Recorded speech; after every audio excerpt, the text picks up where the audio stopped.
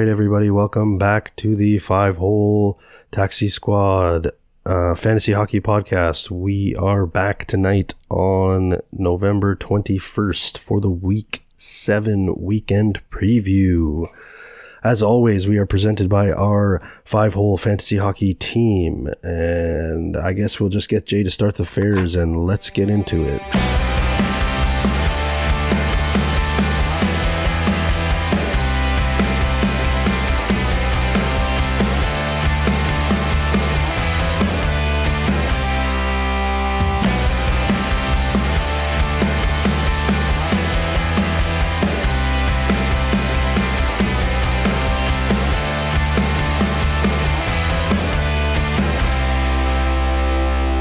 Alright, everybody, welcome in. We are the Five-Hole Taxi Squad. We are your hosts, Craig, Jay, and Alan. We are back again tonight on November 21st for the weekend Week 7 preview. How we doing, boys? Welcome back. Great job on Quick Fares with Matty K. Nobody has punted any of my starts directly in the dick, but I feel truly naked, cold, and afraid on a Tuesday night with no hockey. I didn't really know what to do with myself as I look through my 10 leagues. I don't know about you guys, but it just feels wrong, this weird schedule. In the words of Ricky Bobby, man, I don't know what to do with my hands. It is absolutely wild, honestly. I can't fathom. I can kind of understand how Thursday has no games. What happened to NHL? Why no Tuesday games? Actually, I just before this, I was reading on Reddit, like, there is a logistical reason why there are no games tonight. Like, apparently there were only 3 teams that would have been available, and all of the Canadian teams are flying into stateside today for the Thanksgiving games. Gosh. Well, you also have all the teams from Sweden traveling back as well, right? Right. Like, none of them play before Friday if they're playing at all this week. And if they are playing this week, they only have 2 games. The international series kind of messed up the schedule, but as Alan said, and I messaged Jay earlier today when we were chatting, preparing for the show tonight, just I could feel Jay through the chat group just having withdrawal symptoms because he wasn't prepared to not wake up and add like 17 players from a streaming perspective. And I needed to check in on him to make sure he wasn't sick or anything because I didn't see like multiple pings from the leagues that we're in. Jay added, Curtis Lazar again and a bunch of third line guys that apparently go off for Jay every time he streams them. It is a fantasy desert this week, and I am so sorry to other fellow streamer heavy managers suffering on week 7 alongside us. Oh my goodness. Thanks, Batman. But no, let's jump into it here for the week 7 weekend preview. I'm sure we can talk a lot about the ongoings of Monday, but we were talking offline Monday's games. Just a lot of bad goaltending except for Phoenix Copley and Thatcher Demko yesterday, but a lot of scoring, which was fun. Alan, I'm sure you had a couple of like minor brain aneurysms watching that Tampa game, but they did come back and win in overtime. I'm sure as a Tampa fan, you're just like, can Vasilevsky come back now? Because JoJo he's done. Like, he can't stop anything. He's not the guy. It's not just him, man. We're still figuring out that defense thing you're supposed to do. The craziest game for me on Monday night was Rangers versus Stars. Rangers were up 3-0. Dude, that was not the outcome I expected. Within the first, 12 or 13 minutes of that game, and then the Stars scored 5 in the third to take the lead and win the game 6-3. Like, when I was watching the highlights this morning, I was like, I had to rewind it. I'm like, did you just say they scored 5 goals in the third period? Is this the 1980s? What is going on? And Shesterkin was in net. This shows us that goalies are the devil. They don't want anybody to have any fun. Okay? They're the devil. Because little girls are the devil. Also, the 5 goals in the third period was the Dallas Stars? Wait, what? Correct. This is and Jay, I'm gonna blow your mind even more. I'm gonna blow your mind even more because I'm pretty sure J. Rob did absolutely nothing. No, he got a freaking 60-minute free skate. He had 16 minutes and 8 seconds time on ice, and I'm not even kidding. He did absolutely nothing. He didn't even shoot the puck. no. And they scored 5 goals in the third period. Jeez. Well, they should have printed him another ticket because he got front row seats. Holy smokes. And for a little sprinkle on top of that magical game, it wasn't even Ottinger. It was Wedgwood. And they somehow came back from 3-0 down against Shesterkin and the New York Rangers. Hockey it's messed up. It's messed up. I don't know. I got nothing. And the Kraken came out with a 3-0 lead and blew it and lost the Flames in overtime. I don't know if the Flames are rising from the ashes, but at least, you're going to talk on Johnny Huberdeau later in the show, but they're showing some signs of life. I don't really know what that means because they're still kind of bad. They still can't keep the puck out of their net. But I digress. Let's jump in and go around the league, starting with the injury report. I bet my walkie. We'll start with the Rangers. Adam Fox is skating, and apparently he's coming on the road trip, but there's no definite timeline for his return. He can come off the IR on the 29th, which is the second week of a 4-game week. So 8 games in 2 weeks for the Rangers. Eric Gustafsson is still very much a viable streaming candidate. Currently, he's going to get 6 of those 8, most likely, if not all of them, as the PP1 quarterback, because there hasn't been any signs of definite return for Fox, but he is skating. He's traveling with the team. That means his return is very close. Probably, if he knows what's good for him, he'll stay down. But there's also brain dead managers like me who stream Sean Walker instead of Eric Gustafsson because they are awake at 4 a.m. with their 2-year-old and aren't really paying attention to the names they're clicking. Nico Hischier, I saw actually an even more updated report. He was practicing with the team and took off his non-contact jersey. He is traveling with them to Detroit.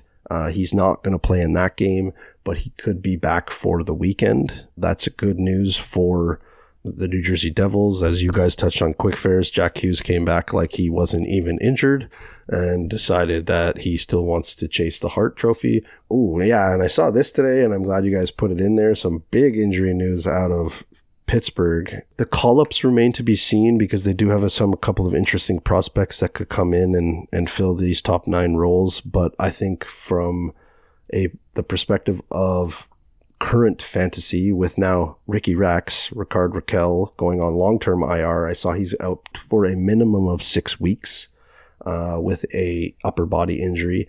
And Brian Rust, unfortunately off to a great start this year, is being evaluated for a lower body injury. And I saw the report saying that he will be out mid to long term. It was the initial assessment. You can take that for what it is. That could be 2 weeks. It could be 6 weeks until they actually determine that. But from a fantasy perspective right now, that makes time on ice and power play 1 wide open for Riley Smith. I know he does nothing peripherally, but his time on ice is going to go up for sure. And he's going to take Brian Rust's PP1 spot if he's out for any extended period of time. So that to me is maybe not an immediate add for people, but if you are struggling at wing, like he's a dual eligible winger and he's going to get, a bump in time on ice and most likely get that PP1 spot regardless of who they call up. So it's definitely an interesting player to at least throw on your watch list as a result of these 2 injuries, but not great for the Pittsburgh Penguins in terms of depth scoring moving into December, especially with Ricky Rax being off to an extremely slow start. A couple of other interesting notes from around the league.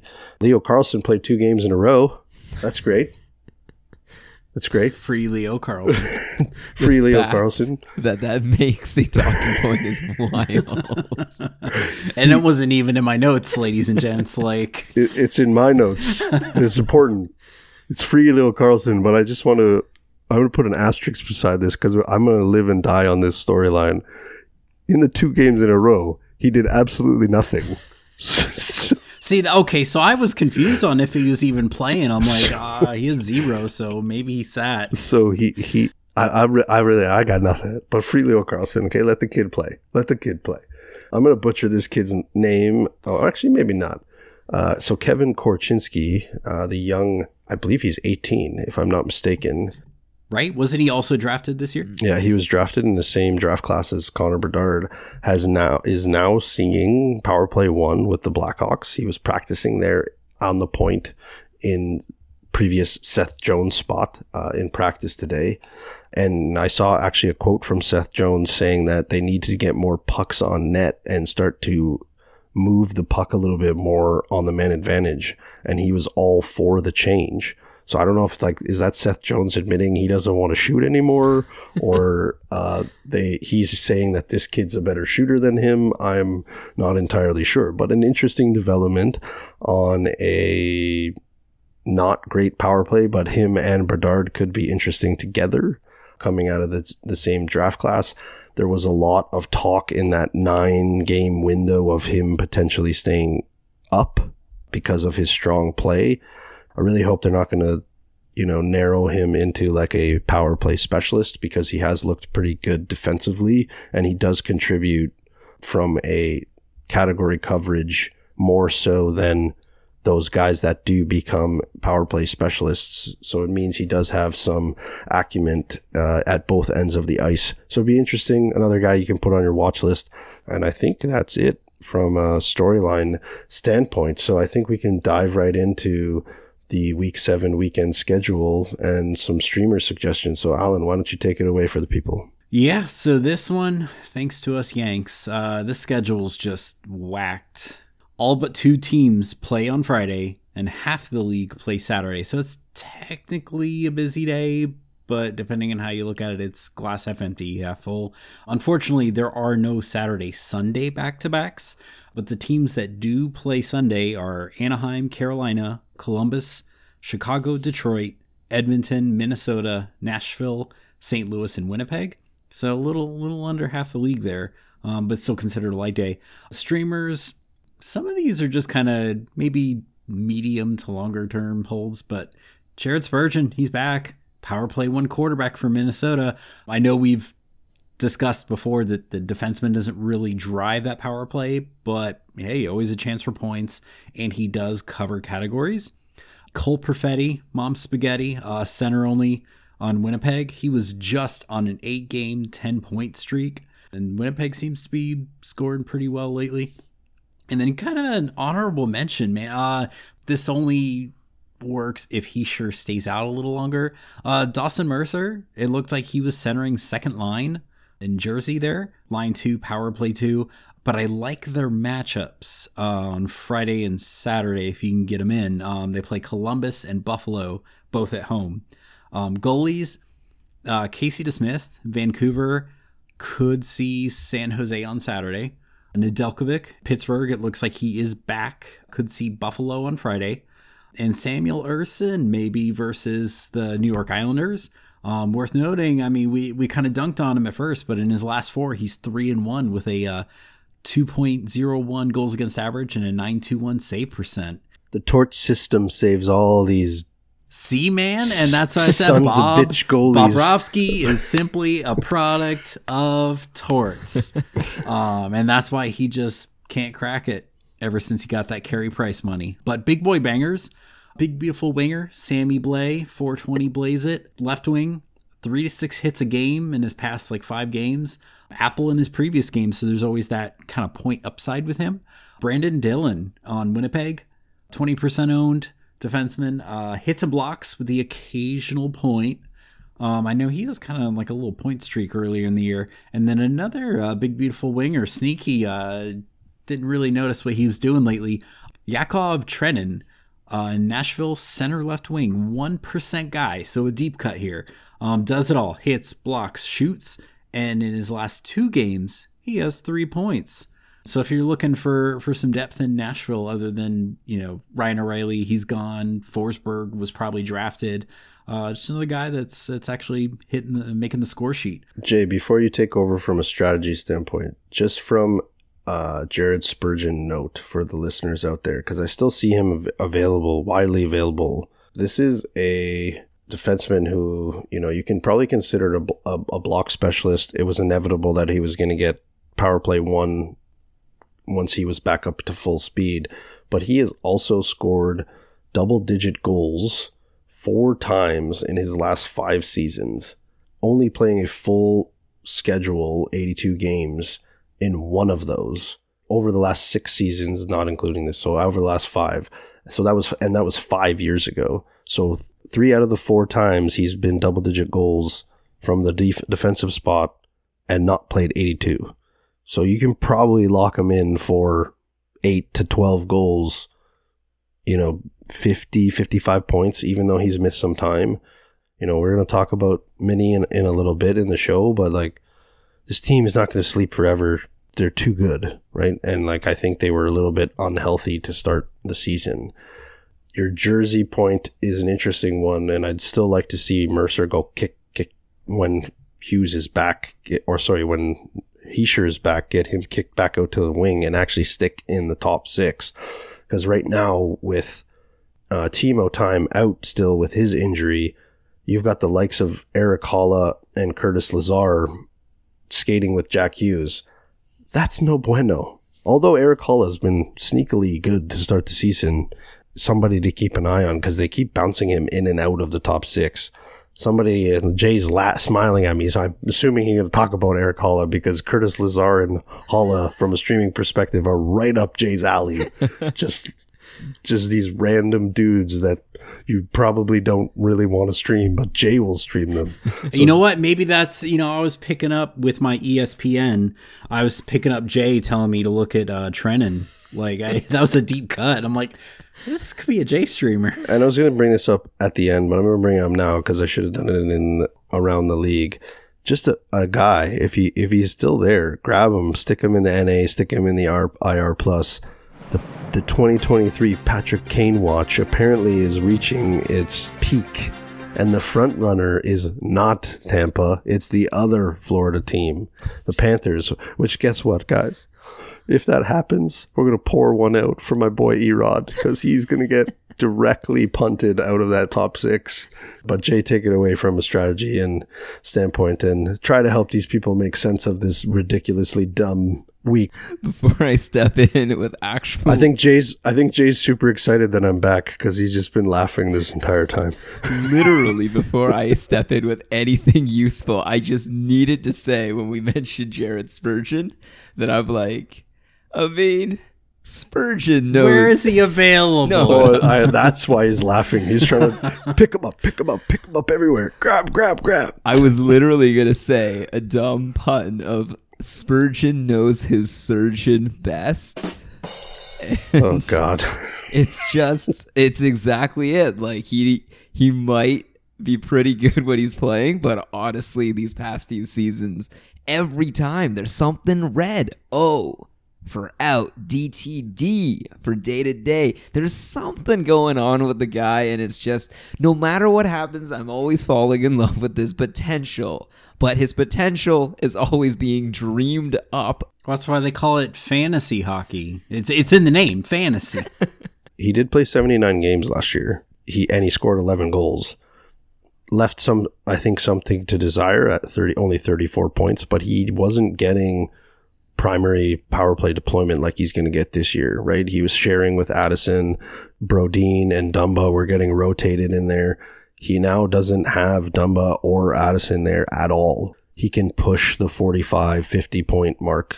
And to your point, Jay, 100%, he played 52 games 2 years ago. That's not good, right? But if he can stay healthy now that he's back, pretty good bottom roster defenseman if you can get double-digit goals and around 50 points, right? Absolutely. my dumb pun aside, it's true. He's playing 79 games in 22-23. He's obviously on the ice for the whole season pretty much. So, all right. So I normally go super deep in every single one of these weeks and like streams and like the ways you can maximize the schedule. The most honest fact about week 7 is... Say it. You hate it. The fact is, if you wanted to strategize and win week 7, you needed to have done it in week 6. You are going to have a full lineup and a full bench on Wednesday It's the worst. and on Friday. You will be forced to make tough decisions. You will be forced to sit some very, very strong wingers, centers especially, and definitely even goalies who are all starting. Any strategy for week 7 is going to be set up essentially to maximize those off days, and unfortunately, one of those off days has already passed in week 7. You only have 2 other off days to choose. I'm going to lean into the glass half full side and view Saturday as an off day, but again, yeah, half the league is playing, so look at your lineup. You probably still have some players that you won't be able to play, but check it out.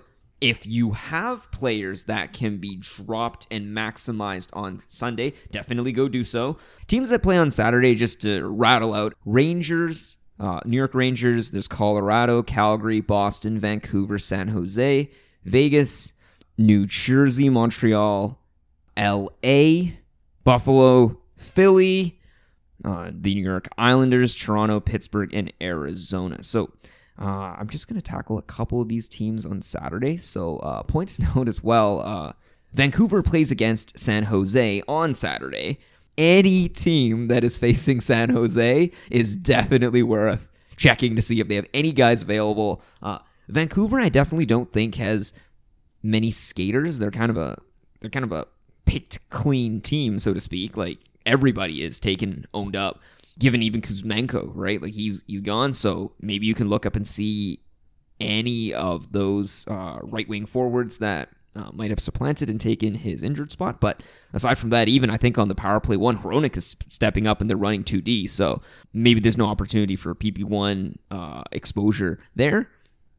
But definitely in net. Vancouver is playing a back-to-back against Seattle, and then on the tail end, they're going to face San Jose. So Casey DeSmith, definitely an opportunity to stream him. I don't know if he is going to get the Seattle start or if he's going to get the San Jose start, but whichever start he gets, he's definitely worth a stream. And definitely in terms of if they're facing San Jose, as we mentioned on Quick Fares yesterday, if playing a Bangers League actually wants teams that are bad, you want teams who are not going to hold on to the puck for much of the game, because then they can go off and bang and get you all those other opportunities, get all those other peripheral statistics, right? So Tomas Hertl, he's like 35% and seemingly dropping, so he's probably available in some of your leagues. Super Mario Ferraro, he blocks everything in the sun and hits everything in the sun because his team does nothing else but run after pucks. Pick those guys up, see what happens. I'm going to say something pretty toxic about the Sharks, but clue me off if I'm wrong. The Sharks are, in theory, only really going to be touching the puck against Vancouver when blocking shots or when they're lining up for faceoffs again after they've let in another goal from the Canucks, right? So there'll be so many opportunities for your San Jose Sharks to get all those hits, to get all those blocks throughout the whole game. This is a gold mine, I think, in terms of opportunity for snagging periffs. Lock that game in on Saturday. Check to see who's available. Skaters for San Jose, and DeSmith for the streaming goalie spot. Obviously, on Sunday, you have a reversed setup of you're going to make a decision on whether or not you're going to stream Sunday players for, I guess, a last-minute win, or, trying to rectify a loss into a win, or either to secure a win or to gain a win. Or you can decide to choose to use Sunday's ads as a punt for the week, right? Or maybe you're winning your week so hard that you just want to punt ahead and win week 8. There are a number of teams that are playing on Sunday. Obviously, there's Anaheim, Winnipeg, Edmonton, Columbus. I guess I'm reading off the same way like Alan almost, right? But I'll just read it off like St. Louis, Carolina, Minnesota, Chicago, Nashville, and Detroit.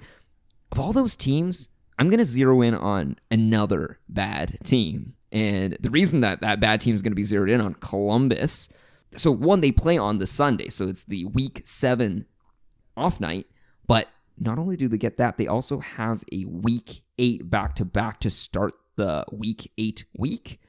And actually, further, Columbus has the best Week 8 schedule. So, if you can secure in Week 7 any on the tail end on the weekend Columbus players, hold and secure them for the entirety of Week 8 as well. Columbus should also be pretty open and owned up. Like, Boone Jenner is 50% owned, and he's literally a 50-50 if he's available on your league. But everyone below Boone Jenner is available. Boone to the moon. Boone to the moon, indeed. Also, remember that quote I made about the 24-minute free ice skate? I wasn't making that up. That literally was Johnny Gaudreau on his last game, and he did nothing. But again, he sucks. He sucks. I don't care what anybody says. He sucks. He's getting 24 minutes of ice time, 6.5 minutes of power play one time. And he's getting 4 off nights in Week 8, and he's playing in Week 7's Sunday. So, if there's any day where you want any player to get a free skate, of fucking course, don't. But on the off chance you want off nights and I guess a random hope he's going to do something else, maybe check to see if any other of, I don't know, like, he's still pretty owned up. I think 58% owned in leagues. So there's a little bit, of a higher chance that Gaudreau is owned than Boone Jenner. But maybe this is, of all weeks in the fantasy schedule, the week to own up a Johnny Gaudreau. Laine, I believe, is possibly going to be back. Hopefully he comes back for any of those games. But for those off nights, maybe you do take a flyer and you pick up any of the Line 1, Power Play 1 Columbus Blue Jackets. There are actually so many players on Columbus because, well, they're a team that has 12 points after 19 games. They are obviously not going to be anywhere near the playoffs, anywhere near good. But this team, I mean, you have Sean Corrali. He's getting hits. He's getting blocks. You have Fantilli, right? Like, these guys are players where you are not going to win a league rostering these players night in, night out, but you can definitely win your week rostering these guys in Week 8. Throw it back to Craig. Yeah, Columbus is bad. I hope they're not this bad the whole season because it's going to be real ugly. I was just looking at their lines from their practice today, and they're rolling 2 defensemen on PP1. I don't understand that with Kirill Marchenko there and Adam Fantilli, but like right now, Ivan Provorov is now on the point with Zach Rowinski. So if that holds going into next week, Provorov does do some stuff from a peripheral standpoint, mainly blocks, but in a categories league, if he's got PP1 deployment, you think he's still getting like 23 plus time on ice. That's a sneaky stream for next week if he's got that PP1 spot with, I want to say the likes of Johnny Gaudreau and Patrick Laine and my boy and yours, Boone Jenner, but Boone is the only one that I like. Zach Rowinski's let me down this year, probably just not 100% really. He's missed so much time. I think that's probably a big problem with this team. Matty K hit on it, a few episodes ago in Quick Fares. We don't know that the impact that losing that young man, that goalie, had on that whole team's kind of mindset and focus and, ability to compete. You hope that it's not that, but you never know. They're not looking real good on the ice right now. So, but why don't we do a little bit of hold or punt into the sun on a couple of players to wrap tonight's show? So, Alan, why don't you take us through your initial thoughts on where everybody was drafting him? Maybe you got him late, but after an exceptionally strong year last year, looking like the 1A in Minnesota.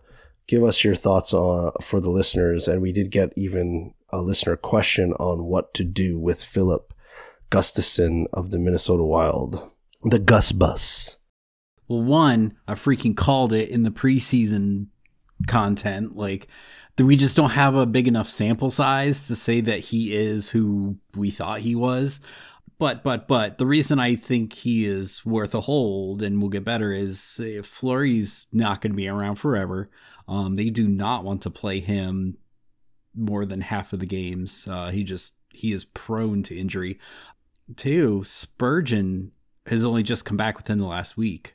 For a while there, they were like half their defensive core was AHL guys. You know, they didn't get the NHL training camp. They're just call-ups. So now that Spurgeon's back, that definitely bolsters things. Goligoski, I don't know when he'll come back, but that'll definitely help on the back end. I think as that defensive core gets back to 100%, that should improve the play in front of Gustafsson. And, you know, even on the front end, like, Kaprizov has to get going at some point unless there's something very wrong and he's playing through some kind of injury. But yeah, if they can get some scoring help, that'll absolutely improve the win record for Gus. And yeah, I mean, depending on who's on your wire, you probably won't find anyone better or a certified tendy than Gus. Yeah, I don't disagree. I think this team does bounce back. I think they were dealing with, you know, some key pieces from an injury standpoint with Spurgeon. It's going to take him a little bit of time to get up to speed in terms of game speed. And Matt Boldy, too. Like, one of their top scoring wingers was out for an extended period of time. He just came back. I think you and I have discussed it, Alan, with Jay, too. Like, he's only shooting, like, 6.7%, and he's like a 12.5% shooter on his career. I know that's only a season and a half, but their scoring is going to come up, and they have an elite scorer in Kaprizov who's kind of off to a slow start. And let's be honest, like, because of the injuries and because of their inability to score to start the season, they've been blending the crap out of their lines. Like, Ryan Hartman's right now on the third line on the right wing. He's not even playing center. They've been moving Marco Rossi up and down the lineup to see if he can click in their top six. It hasn't really worked yet. I think it's probably just a matter of time until they kind of go back to what was working last year with Ryan Hartman, Joel Eriksson, Ek down the middle, 1-2. And whether you move Rossi to the wing because he's not ready to play center at the NHL level remains to be seen. But I think this is kind of just like that sleepy, and the Western Conference is so messed up right now in terms of like who's valid beyond, you know, the Golden Knights and the Vancouver Canucks. Like, there's an opportunity for them to bounce back in a very weak conference with a couple of their elite scorers kind of really sleepy right now. I really think Gustafsson's going to be fine. Like you said, I don't think it's going to end up being a 50-50 split because of Marc-Andre Fleury's age. And I think you and I we were talking before the show, the three of us were talking in the similar circumstances to the LA Kings, right? A young goalie and a seasoned veteran. It's just a complete opposite circumstance. The seasoned veteran's off to a hot start, so LA's riding him. And I'm not saying that Phoenix Copley is the same level of goaltender as Gustafsson is, but nobody's off to a hot start in Minnesota. At some point, it's going to balance out, because you can't give a quote-unquote 40-year-old goaltender 70% of the starts and think he's going to be good to go come playoff time if you are making a playoff push, which is Minnesota a playoff team? I'm not entirely sure. You would like to think so, having, you know, a world-class player in Kaprizov on that team. But yes, I would not punt Gustafsson into the sun just because of the mess that goalies are this year. You got to have somebody there. And if I had to put money on it, you know, we talked about a couple other really struggling goalies like Vanacek and Akira Schmid in New Jersey. They've been awful this year behind a really good team. You know, the Buffalo goalies are a disaster. There isn't a lot of solutions in goal right now, because you ain't getting Demko and you ain't getting Georgiev and you ain't getting the guys that are actually playing at least half decent from any of the GMs out there. So you got to hold on a guy like Gustafsson and hope that team figures out. And he did come off his last start. He was a 968, if I'm not mistaken. there was signs of life there in terms of his play, not necessarily the team in front of him, because I think they lost that game even though he played really well. But yeah, let's jump into a couple other names here.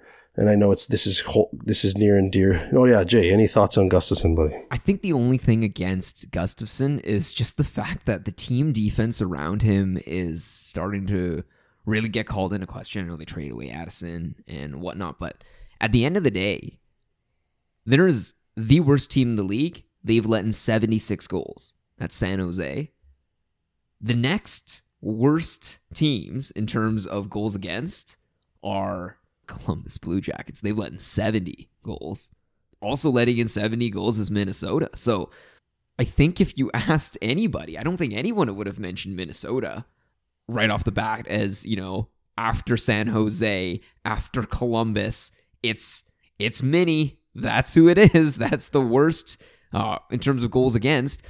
And yet here we are, and it looks really jarring as well. I know obviously they're at the very bottom of the Central alongside Chicago, but man, 5-game losing streak, 70 goals against. This team is a sieve. I don't know what is happening in the state, but if that team is looking to outscore their defensive woes, they have a stark awakening ahead of them, and obviously Kaprizov has really got to wake up alongside Boldy. But the other part is, if that team is trying to be a playoff team, then I guess you could argue and say, if we truly believe Minnie is that playoff-bound team, you are banking on Philip Gustafsson and, I guess, Marc-Andre Fleury in tandem to be this cresting wave of greatly improved goaltending. They're going to block their way through and also score their way out of this crazy funk that has them second last in the Central. But on the flip side, I think if your league needs you to hold Philip Gustafsson, your league is probably a very deep league. And honestly, I hate to break it to you, manager, but it's got to be said at this point, you're probably in some hot shit. If you can't drop him, can't find anybody else in the wire. Alan, I think Jay disagrees with our take.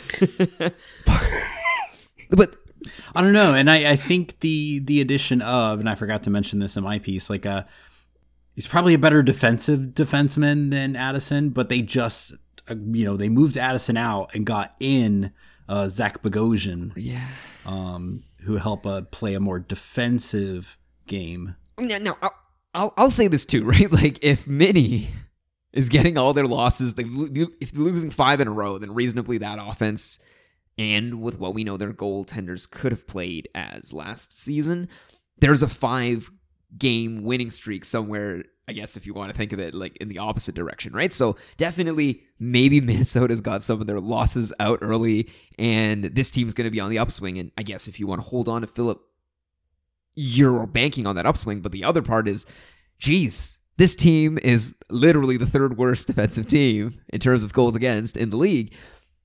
Is there no other goalie on your wire that you could hold to even stream or possibly bank out while not having to wait out this shit show, literally? I was about to say, if I'm in that league, I'd be willing to buy low on Gustafsson. Yeah, 100%. They're absolutely a team I think turns it around defensively. We got to get Jay into some keeper leagues and just see him itch, because he holds no loyalty to no player. And if he was in keep 3 or keep 4, even keep 5, I'm in a couple leagues that keep 7. Jay would just be like, I can't hold on to him.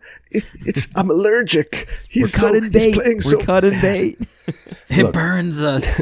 The one thing I'll say is, yes, season over season, goalies can fall off a cliff and go from great to shit.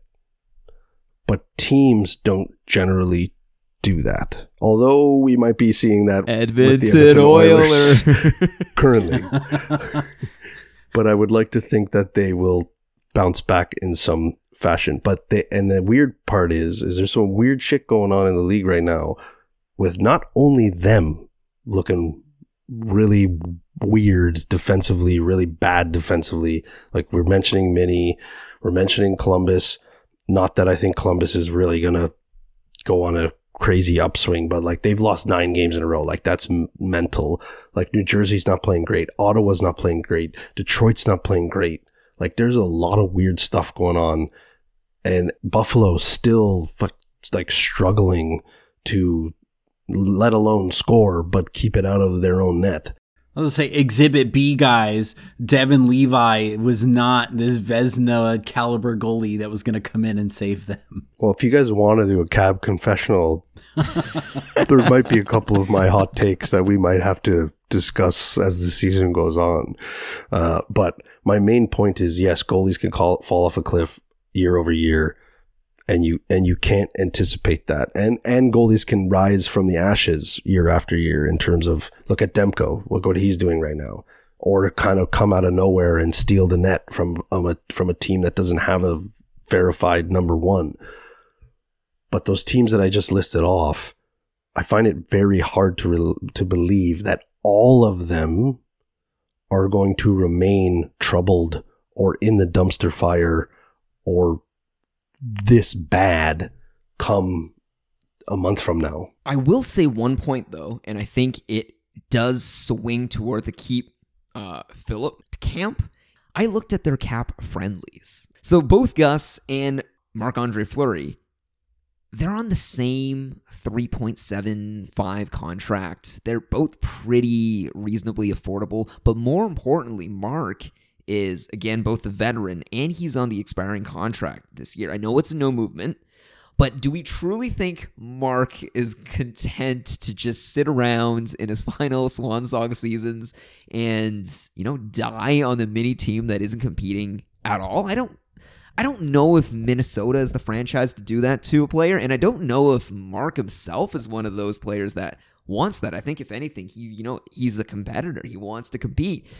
And the question is, rolling in at the very end near trade deadline time, do we really think there's going to be no contenders with injury bugs or anything where they just want to, shore off and get, a grizzled veteran that has proven he can carry the crease, especially into the playoffs? I think there's going to be another team, and if Minnie is still, quote-unquote, dying away here, Gus is going to get that crease to himself. There's going to be nobody else if Marc-Andre Fleury gets traded, and at that point, rolling into your fantasy playoffs, I guess you have this one guy who is going to take over, and that'd be incredible. I'm going to give you devil's advocate on that, though.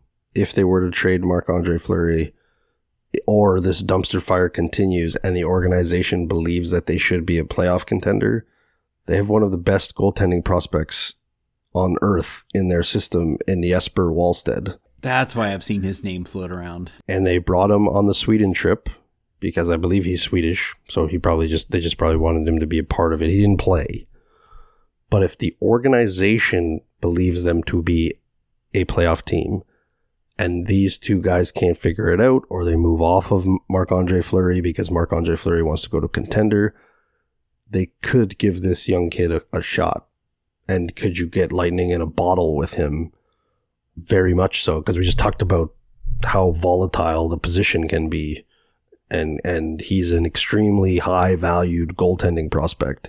All right, let's move off the Gus bus and let's talk about Jay's boy, Jonathan Huberdeau. Take it away, Jay. Yeah, I don't know. It's just two guys, right? I'll mention not just Huberdeau, but there's also the Columbus. You can insert any Blue Jacket of choice here. I wrote down Johnny Gaudreau. I could easily have written down Patrick Laine. I'd even say in a, let's say, 12-team league, Adam Fantilli with his center-only spot, right? Like, these guys are guys where I think with Huberdeau, I think with Gaudreau, you have guys that they've done incredible things. But yeah, that's not this season. It doesn't seem like it. Maybe Huberdeau, the past few games, like you've been starry-eyed manager, so to speak, into seeing, wow, is this the Huberdeau of old? And quite possibly, maybe. But if you grab him now and he goes to shit for the next 3 games, what are you gonna do? Personally, I'm completely content with dropping him. But what if he comes back and this is, like the full-on Huberdeau? I don't know. Like, I don't even know a quotable thing that could be linked with Huberto. But yeah, like the Huber don't know. I was going to say Huber Donut, but that's almost like going against him, if anything. But yeah, it's Huber Poo. That's what it is. He's just a giant Huber Poo.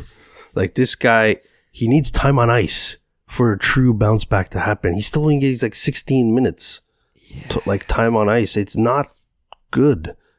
Like, I don't know why you're paying somebody $10.5 million. You hit on it, Jay, in Quick Fares, $10.5 million, and he's not getting top 3 deployment. What is happening? Although at the same time, maybe the $10.5 million ensures that at some point he'll get that chance, hopefully. If not today, maybe, possibly. So definitely a hold or punt into the sun. Personally speaking, Craig and Alan know this too. I may have, dropped some shares now into the Jonathan Huberto sweepstakes, and hopefully some of that comes true. But nope, I'm also going to say that if he doesn't immediately produce, he's back onto the wire and he can hang out there by himself.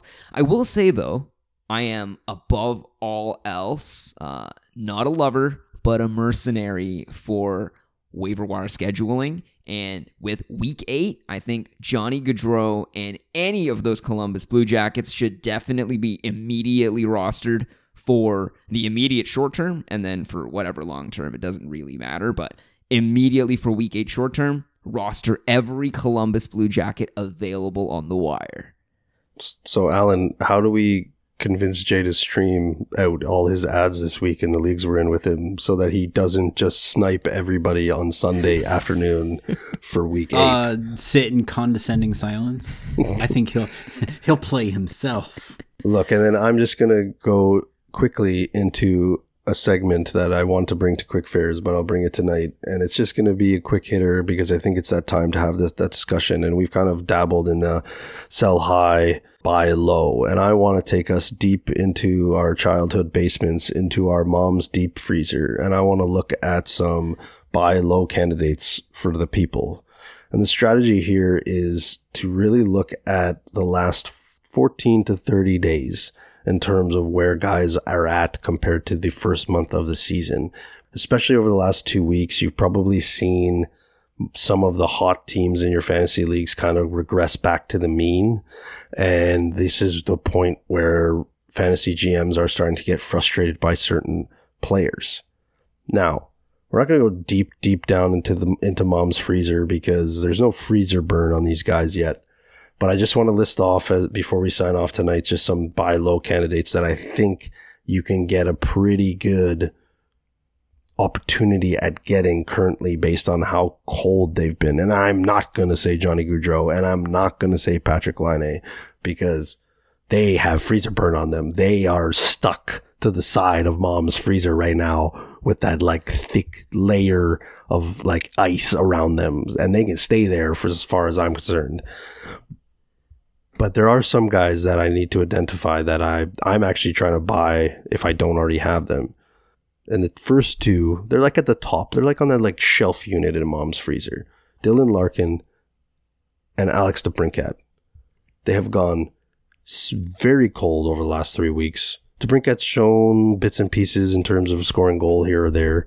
But I think they're very much two guys you can go target. DeBrincat has shots on goal upside. He has hits upside for a winger.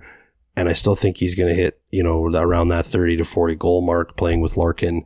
I don't see how Larkin doesn't finish as a point per game player.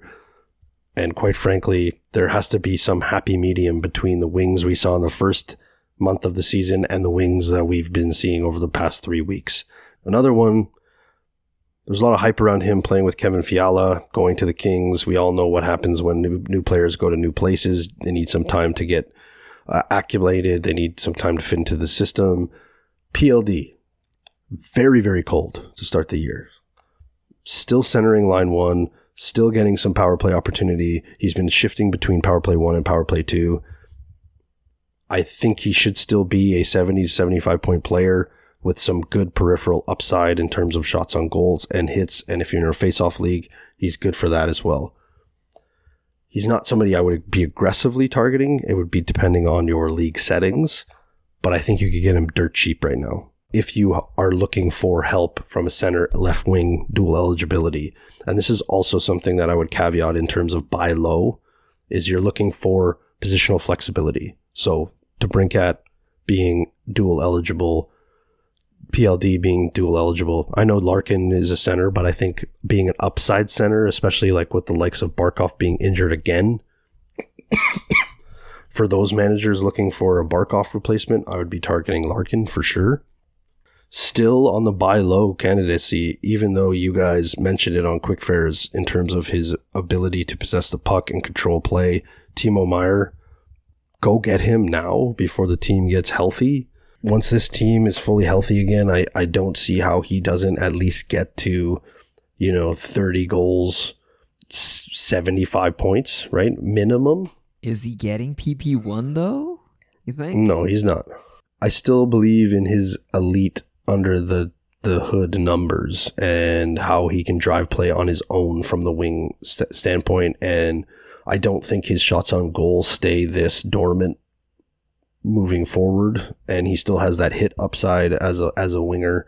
And honestly, I think there's probably a lot of frustrated managers. You could probably get him pretty cheap right now. It's really hard to value Timo. I don't know what it is, because I'm so used to the San Jose Timo, but I can't help but think the San Jose Timo is no longer New Jersey Timo, but if anything, stayed with San Jose and is basically just Hurdle, except Hurdle is way worse in a non-positionally scarce setup. Now I'm just really missing San Jose Timo. Why'd you have to go? Don't win a Stanley Cup, just win fantasy hockey leagues. I don't know how to value him. I'm just saying go into mom's freezer and see if you can buy them for cheap, because they're kind of ice cold right now. And then I'm going to just end it off in terms of the deep freeze conversation with Josh Norris and Claude Giroux. I'm not going to put Timmy Stutz in there. He's been a little bit slow off for the last couple of weeks, but he has also been amazing. So you're not going to get him. So he's certainly not a buy low candidate. But Claude Giroux and Josh Norris have been very cold over the last 2 weeks. Still playing with Brady Tkachuk. Still playing with Tim Stützle. That team has slowed down a little bit offensively. I think they're going to be just fine and pick it back up again. Shabbat's been skating. He'll be back at some point in the next 2 to 3 weeks. From what I've read recently, this team's going to be at full strength again. And Claude Giroux always seems to find a way to get back to close to point per game. And he's dual eligible again, center, right wing. Josh Norris, I know center only. But again, we were talking earlier in the show, guys that are coming back off of serious injury take time to get up to speed. And then even another guy from Ottawa who I've even seen dropped. So he's like, maybe he's trying to latch on to Goudreau and Laine, kind of stuck on the sides of the freezer down there. Drake Batherson. He's not in their top 6 right now. He's been floating between the top 9 and the top 6. But he has proven that he can be a very consistent secondary scorer on this team, even when they were bad. He's still hitting. He's still shooting. I think there is definitely positive regression for those 3 players on that team coming over the next 2 to 3 weeks. There's a couple of more players that we can talk about, but we can save those because it's getting cold. Mom's freezer's been open for a little bit now. The stuff at the top's thawing out. I don't want to talk about Boone Jenner and Columbus. They're all really, really cold and stuck down there. The only person you should be really holding at this point for them is Boone Jenner. I think we will leave it there. We will say thank you as always for listening. That is your Week 7 weekend preview from myself, Jay, and Alan. We will park the van cab. The 5-hole taxi squad will be back later this week with the Week 8 preview. As always, give us a like and subscribe and give us 5 stars wherever you get your fine podcasts. Join us in the 5-hole fantasy hockey Discord. If you are not there already, it's 2,500 plus strong, like-minded fantasy hockey individuals talking all things fantasy hockey and life in general. You will be able to find all the Taxi Squad members there in the Taxi Squad hotline channel, as well as the mailbag channel and the episode discussion channel if you're looking to run any fantasy hockey questions by us or trade ideas or anything like that. It's been great to interact with our listeners out there from my perspective, and I encourage you all to interact with us as much as possible. Please follow us all on Twitter if you do not already. You can find those handles in the show notes. We will see you all in a couple of days, I guess, or not see you. You will hear us in a couple of days, and we'll say goodnight for now. It's all love. Can we healthy scratch Jarmo Kekalainen? We'll pick you up later. Why is there no hockey tonight?